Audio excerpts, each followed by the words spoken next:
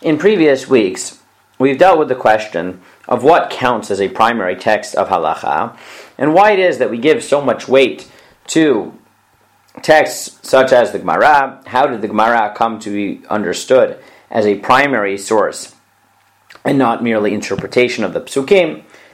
Whether Agadah, whether psukim in a live sense, whether Kabbalah have continuing roles in terms of the formulation of halacha, whether they're viewed as precedent or they're viewed as primary or primary text in the case of psukim that we still have the right to access independently.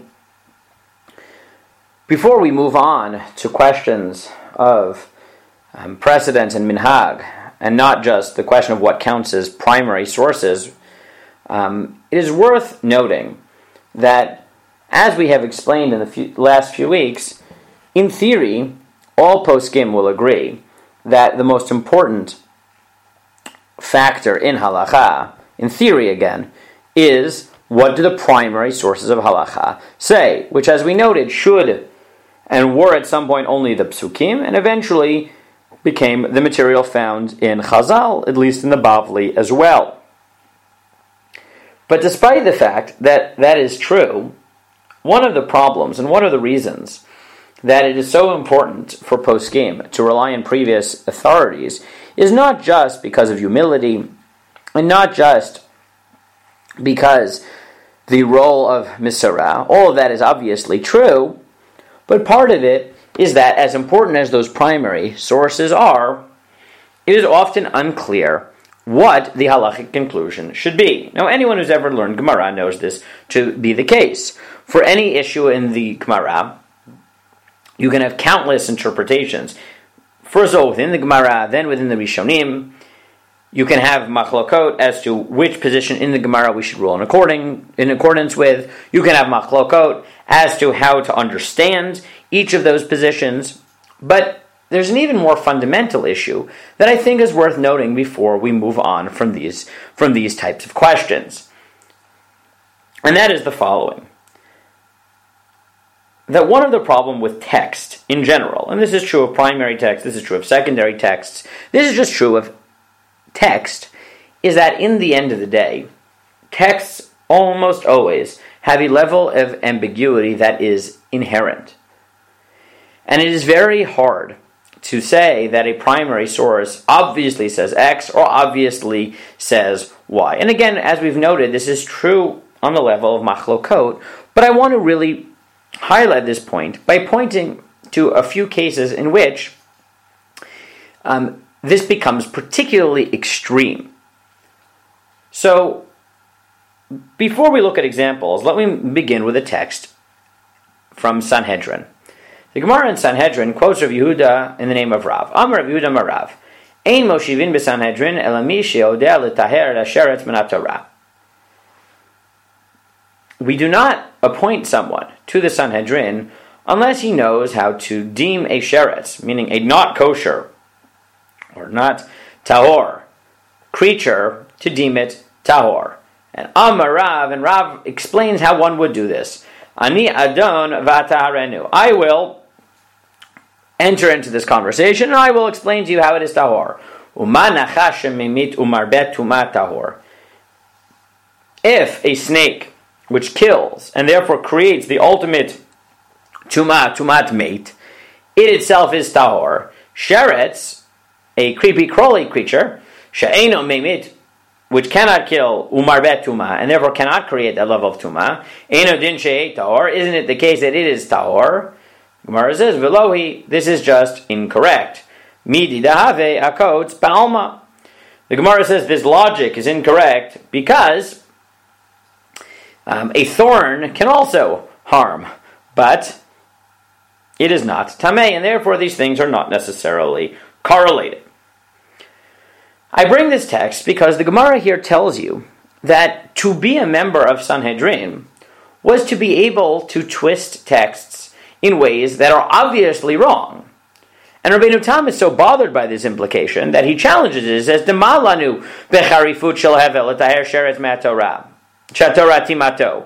Why is this a ma'ala? Why would I want someone to be able to look at a text and twist it in ways that are obviously incorrect. And therefore, Rabbeinu Tam offers a different interpretation of the Gemara. But if we accept the literal interpretation of the Gemara, so we have to wonder, as Rabbeinu Tam did, why would it be that we don't accept someone onto the Sanhedrin unless he has the ability to perform such mental gymnastics as to justify positions that are obviously wrong, that go against the Torah, that go against the primary sources of halakha? And the answer seems to be that we understand that psak, in the end of the day, requires us to interpret creatively, and the skills that are necessary to interpret the source of halakha can be misused to counter-read the sources.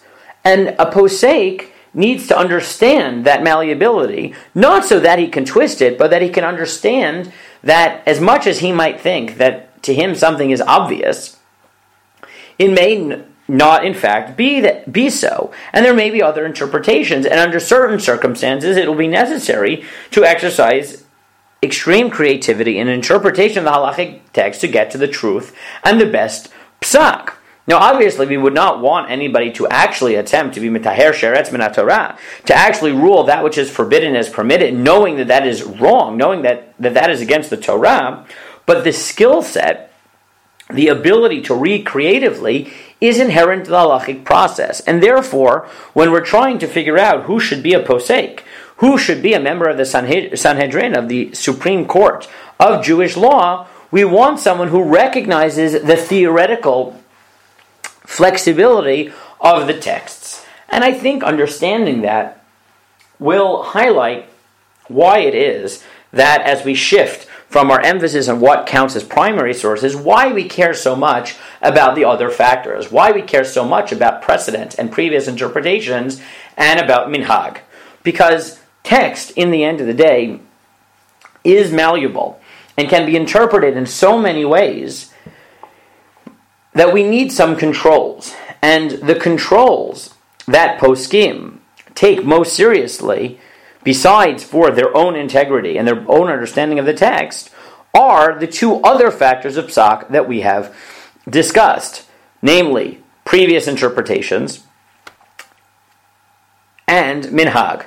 Meaning a posek, knowing that a text can be read in many different ways, will therefore care what it is that previous interpreters have said, because that will help him in his quest to understand not just every possible interpretation of the halacha, but the most plausible interpretation of the halacha. And similarly, he will use minhag, custom, the lived practice of halachic Judaism, as an indicator to him of which reads are most likely to be true.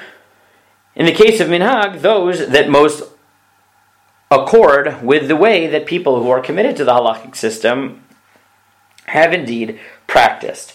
And I think it's recognizing that inherent flexibility and malleability in the interpretation of primary texts that explains why it is that the other two factors have such an outsized role, even if in theory one would want to paskin everything based on the objective interpretation and the best interpretation of Ein L'Dayan Ela Ma She'ein Raot, of the particular posek and his interpretation of the primary texts. Because we recognize the malleability in interpretation, the flexibility in interpretation, we grant so much weight to the other factors because we believe that using those two factors are often the best way to ensure that the interpretation that we have of the primary sources are in fact correct.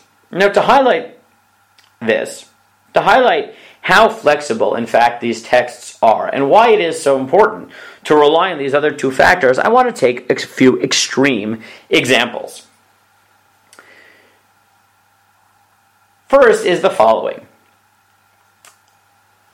The Gemara in Sanhedrin and in Psachim, Sanhedrin Ayin Daled and Psachim Chafei, rules, after discussing the machlokot on this issue, that there are three cardinal sins. Avodah Zarah, Shvichut Damim, Gilui Arayot. idolatry, murder, and forbidden sexual unions. All of those are Yehareg Ve'al Yavor. They're capital crimes for which one would have to sacrifice his life rather than violate. The simple understanding of that Gemara is that it is limited to those three. While there were positions in the Gemara who limited it even further, arguing perhaps that only Avodah Zarah is Yareg Ve'al Yavor, there is no discussion in that Gemara of a possibility that there is a fourth, or a fifth, or a sixth law, which would be Yehareg Ve'al Yavor. The rule for every other halacha is Yavor Ve'al Yehareg. If one is faced with the possibility of violating the law in order to save one's life or sacrificing his life, one should sacrifice the mitzvah and save his life. Nevertheless, again, that's under normal circumstances. There are extenuating circumstances of Shad Hashmad where that is not true, but that is not our discussion for now. Nevertheless, there are Gemarot that seem, especially in Haggadik contexts, to write that there are other things which are Yehareg Ve'al Yavor. So if one looks at the Gemara that appears in Bava Metzia Nun Chen Amud Bet Nun Ted Amud Aleph, as well as its Sotah Daf Yud, the Gemara writes that first it says that embarrassing people in public is terrible. And it counts it within the three types of people who are Yordin Ve'in Olin, Habal Shirish, Hamalbin B'nei Chaveiro Berabim, V'mechan Ne'ashem Ra L'Chaveiro. And in that context, in that polemical context, in that context of how bad it is to embarrass people publicly, the Gemara writes, Amar Rabba Bar Rachana, Amar Rabbi Yochanan, Noach lo la'adam sheyavo al safek eshet ish, val yalbin pinei chaveiro berabim. It is better for somebody to sleep with a doubtful married woman rather than embarrass someone publicly. And then the Gemara pushes even farther. And the Gemara says that it is better to, so Amar Mar Zutra bar Rav Tuvia Amar Rav Amri la Amar Rav Chana bar Bizna Amar Rav Shimon b'Chasida v'Amri la Amar Rav Yochanan Mishum Rav Shimon ben Yochai Noach lo la'adam shi'apil atzmo l'kivshana eish v'al yalbin b'nei chaveiro birabim. It is better for a person to throw himself into a fiery furnace and not to embarrass his friend in public. Minalan, how do we know this? Mitamar, from Tamar. Dichtiv himotzet vehi shalcha el chamia. The Gemara tells the following story, or alludes to the following story. In Breshit, Yehuda marries off his son, Er, to a woman named Tamar. And Er is not a good person, and God kills him. Yehuda does not know that the reason Er dies is because of his evil ways, and therefore he marries off his daughter-in-law Tamar in a Yibum-like marriage to his second son, to Onan. But Onan is also evil and refuses to bear the child that would be the spiritual heir of Er, and therefore he refuses to consummate the marriage, and therefore Hashem kills him too. Yehuda, at this point, does not want to marry off Tamar to Shelah, because not realizing that it was his son's evil ways that led to their death, blames Tamar. She wants to marry his third son, Shelah. But Yehuda, rather than simply saying, I don't want you to marry Shelah, tells her to wait because Shelah is too young, and doesn't tell her that he has no intent of ever marrying her to Shelah. Years go by, and she realizes that Yehuda has no intention of letting her marry Shelah. Desperate to still remain in the family, she dresses up as a prostitute and seduces Yehuda and becomes pregnant with Yehuda's child. When people realize this, that she's pregnant, she is sent to be killed. They tell Yehuda that his daughter-in-law had become pregnant, which was a form of adultery because she was bound in marriage or marriage in potential to Shelah, and therefore Yehuda sentences her to death. However, Tamar, when she had seduced Yehuda did not have money to pay her fee. And therefore he asked Tamar, not knowing who she was, what he should do because he couldn't pay. And she said, don't worry, leave me security, leave me collateral, leave me your cloak and your signet ring and your staff, which he does. And when he sends his friend to collect his security and pay the prostitute, she has disappeared. And therefore she still has his private things. When she's being sent out to be killed, she sends these things to Yehuda, she sends these items, this personal property to Yehuda, and says that I am pregnant with the child of the person who owned these objects, thereby telling Yehuda, without telling him, that he was the father. And here the Gemara picks up, and the Gemara is essentially asking, well, why did she do that? Didn't she know that by doing that she was risking her life? Because Yehuda, to save himself from the shame of it being discovered that he was the one who impregnated Tamar, could have just been quiet and let her be killed. Why would she risk it and go in this roundabout manner that protected him from embarrassment and allowed him to draw the conclusion and then save her when he decided that it was worth embarrassing himself to save her life? So the Gemara says, from here you see, it would be worthwhile for a person to throw himself into the Kivshan Ha'esh and not embarrass someone publicly. Now here, this text creates a tension. Because if you take it at face value, it seems to be saying that embarrassing people in public is Yahareg Val Yavor, which first of all has a problem because it runs against the canonical source, the Gemara, the halachic text that says that there are only three laws which are Yehareg Val Yavor. And this is not one of them. And secondly, this text is agadic. It's in the middle of an agadic discussion, and therefore, combined with the fact that it seems to be against the Gemara in its halachic context, one would be hesitant to accept any halachic conclusions from this Gemara. A similar version, it should be noted, or a different version which comes to the same conclusion, is found in the Tanchuma in Parshat Vayigash,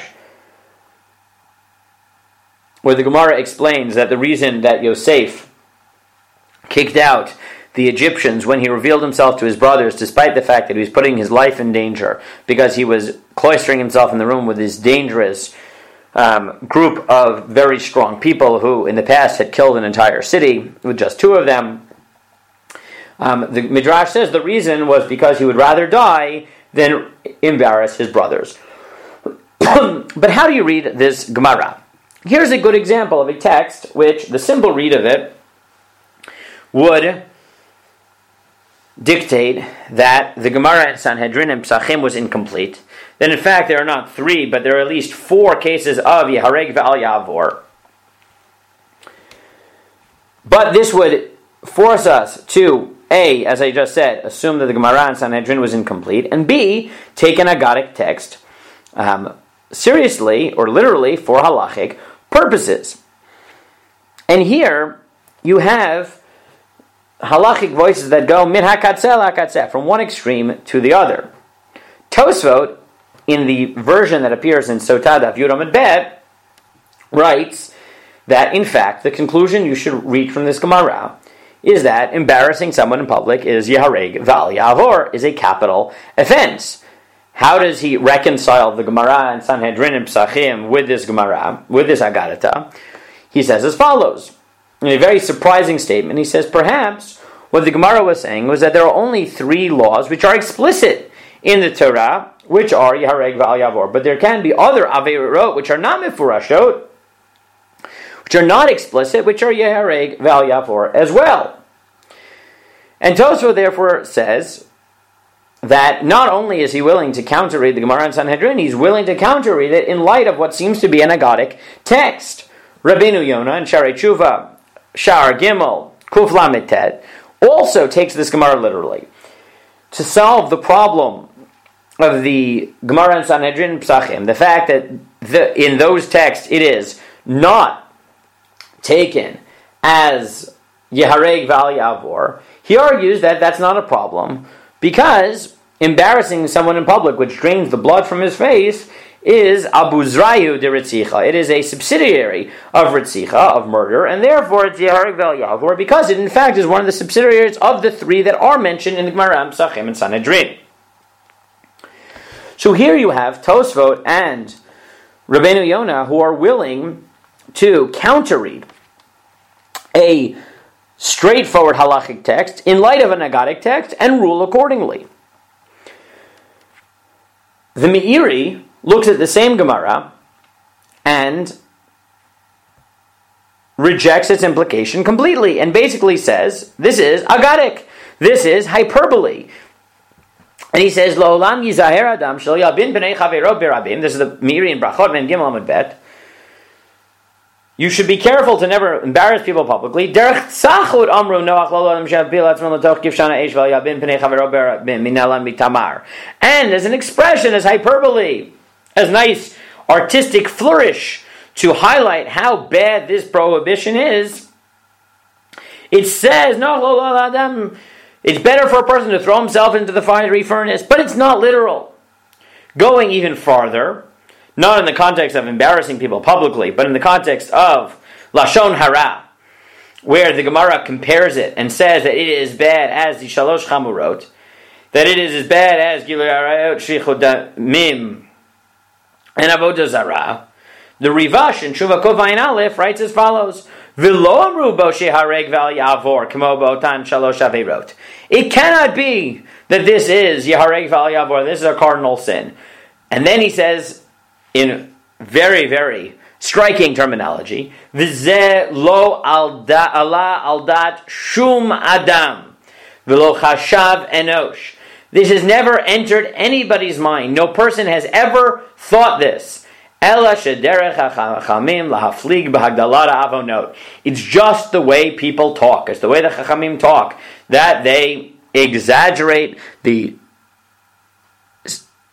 extreme nature of sins. Kedei sheishamer ishmor adam mikashel bahem,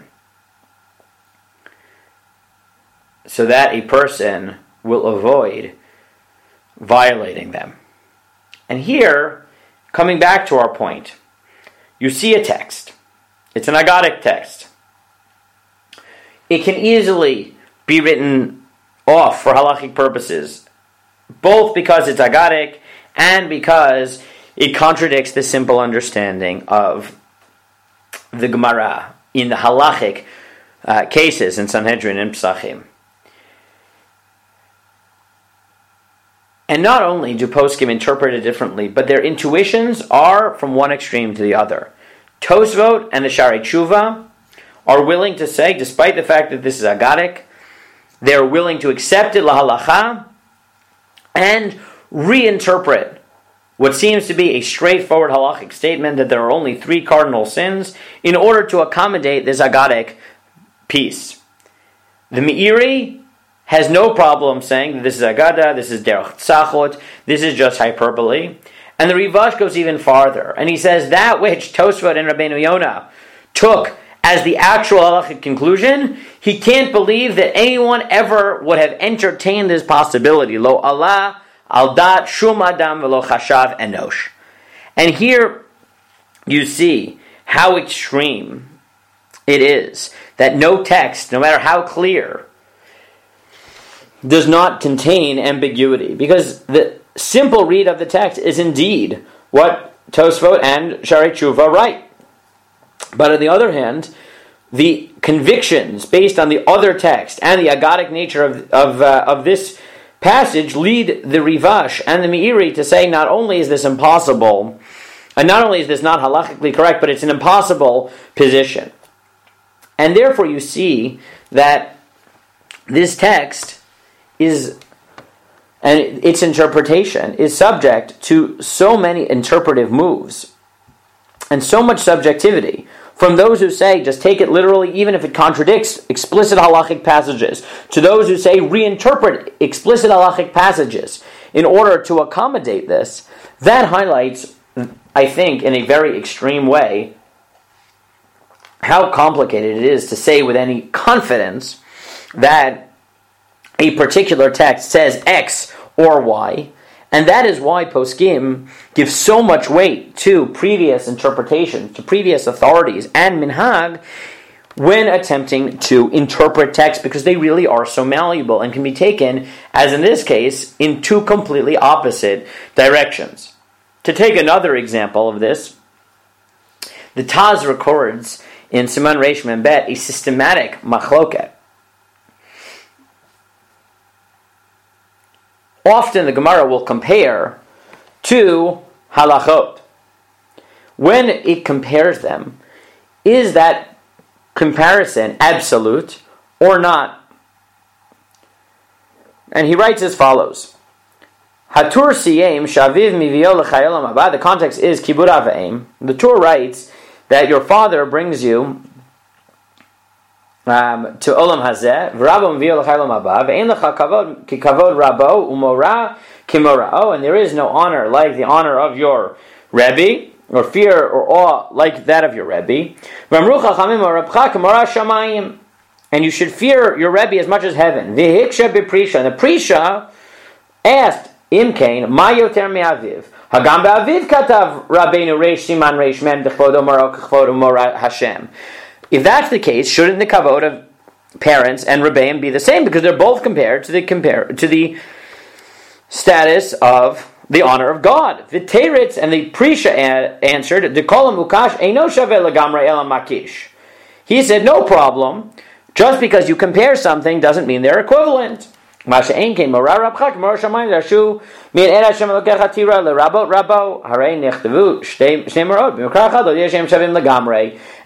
despite the fact that parents' honor is compared to God's, that's not literal. But because of the nature of the drasha, in the case of Rebbeim, it is literal.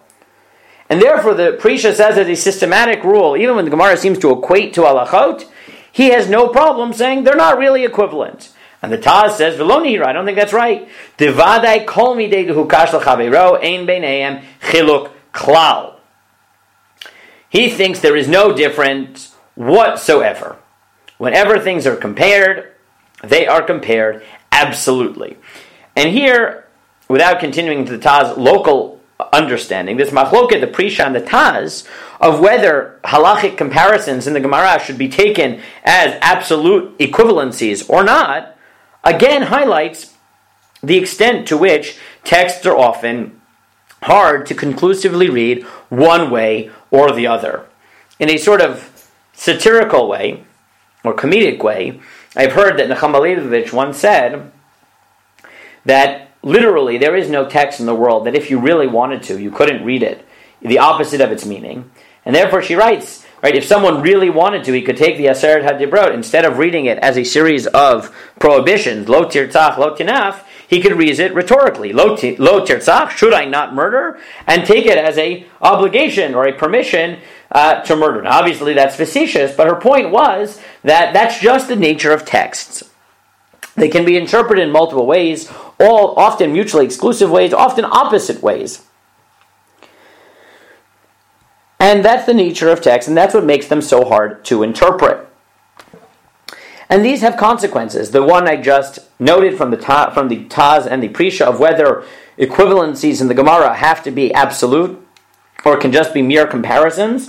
The Tzitz Eliezer in Tshuva Yudchet Siman Ayin Gimel notes that this is really the subject of a machlokes as to whether one can, in a certain sense, actually fulfill his obligation of having children of Puruvu by adoption. Because the Gemara writes that adopting a child is ki'ilu yalado. It's as if you had him, where Shlomo Kluger takes it literally, and other poskim assume, like the Prisha, that there's no reason to take every comparison literally. So there are serious halachot that hang on this. And as we saw in the first case, whether you take the Agadata literally and reinterpret the halachic text, has Yeharig Val Yavor consequences, and the poskim understand it mina katzeh la katzeh. Now there are middle positions, which I didn't get into because that's not our topic. Poskim who said maybe in this case you don't have to give up your life, you're allowed to, which would be a middle interpretation, a middle way of squaring the Gemara. But my point in this year is simply to note that, as the Gemara started with, said, anyone who is a posek has the ability to read texts in ways that are highly unlikely. That's just the way texts are. They're ambiguous, and they can be read in radically different ways, and arguments can be given that will permit or forbid. And there's nothing that can be done to completely remove that subjectivity and that ambiguity from text. And therefore, I think that goes a long way in explaining why it is that despite the fact that in theory, yes, every posek would want to base his halachic positions based on his own interpretation of the primary sources to make sure that he's following Dvar Hashem in the best way as he understands, the reason that in practice poskim give so much weight to previous interpretations, to previous authorities' understandings of the halacha, and to the lived practice of the Torah, to minhag, is because recognizing that ambiguity makes them doubt themselves and their ability solely to understand Dvar Hashem directly, and therefore in their attempt to make sure that they interpret halacha in the closest way to the truth as possible, with humility they approach that interpretation of those texts with those other two factors of psak, with an eye to what previous poskim have said, as well as with an eye towards the lived practice of Torah. And that, I think, explains, at least to a large extent, why it is that despite the obvious importance of primary texts, when it comes to practical psak, so much weight is given to both previous authorities and minhag, and we will explore in the coming weeks the exact ways in which we use both of those tools when adjudicating halachic questions.